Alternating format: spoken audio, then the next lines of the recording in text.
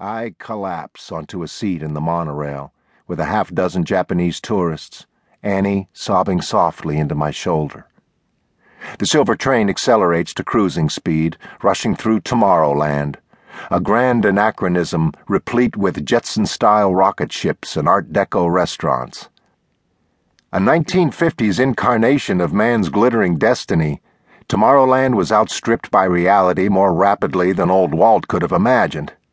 Transformed into a kitschy parody of the dreams of the Eisenhower era, it stands as mute but eloquent testimony to man's inability to predict what lies ahead. I do not need to be reminded of this.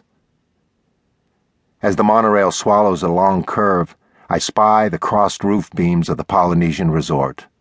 Soon we'll be back inside our suite, alone with the emptiness that haunts us every day. And all at once, that's not good enough anymore. With shocking clarity, a voice speaks in my mind. It's Sarah's voice. "You can't do this alone," she says. I look down at Annie's face, angelic now in sleep. "We need help," I say aloud, drawing odd glances from the Japanese tourists. Before the monorail hisses to a stop at the hotel, I know what I'm going to do.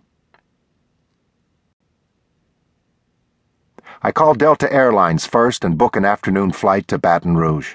Not our final destination, but the closest major airport to it. Simply making the call sets something thrumming in my chest.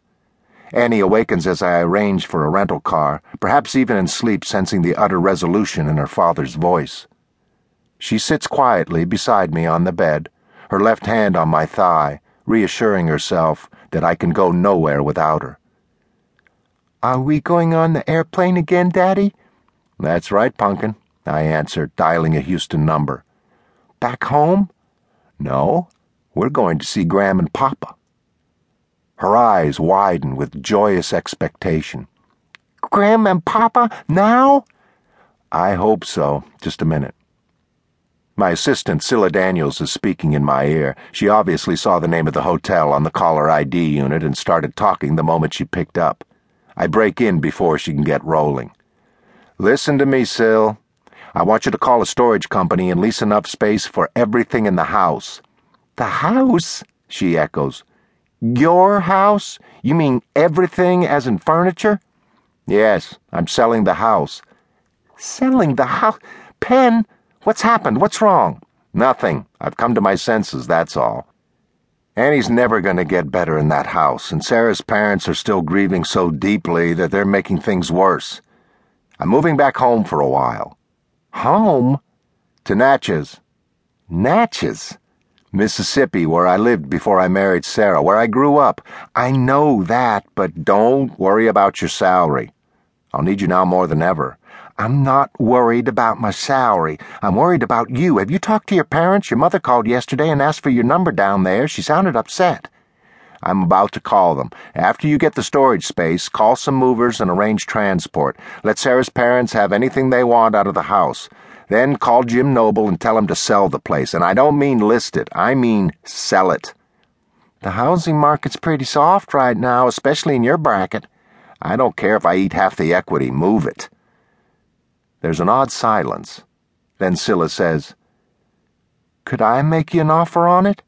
I won't if you never want to be reminded of the place." "No, it's fine. You need to get out of that condo. Can you come anywhere close to a realistic price?" "I've got quite a bit left from my divorce settlement. You know me." "Don't make me an offer. I'll make you one. Get the house appraised, then knock off 20%. No realtor fees, no down payment, nothing. Work out a payment schedule over 20 years at, say, 6% interest. That way we have an excuse to stay in touch." "Oh, God, Pen. I can't take advantage like that." "It's a done deal." I take a deep breath, feeling the invisible bands that have bound me loosening. "Well, that's it." "Hold on. The world doesn't stop because you run off to Disney World." "Do I want to hear this?" "I've got bad news and news that could go either way." "Give me the bad." Arthur Lee Hanratty's last request for a stay was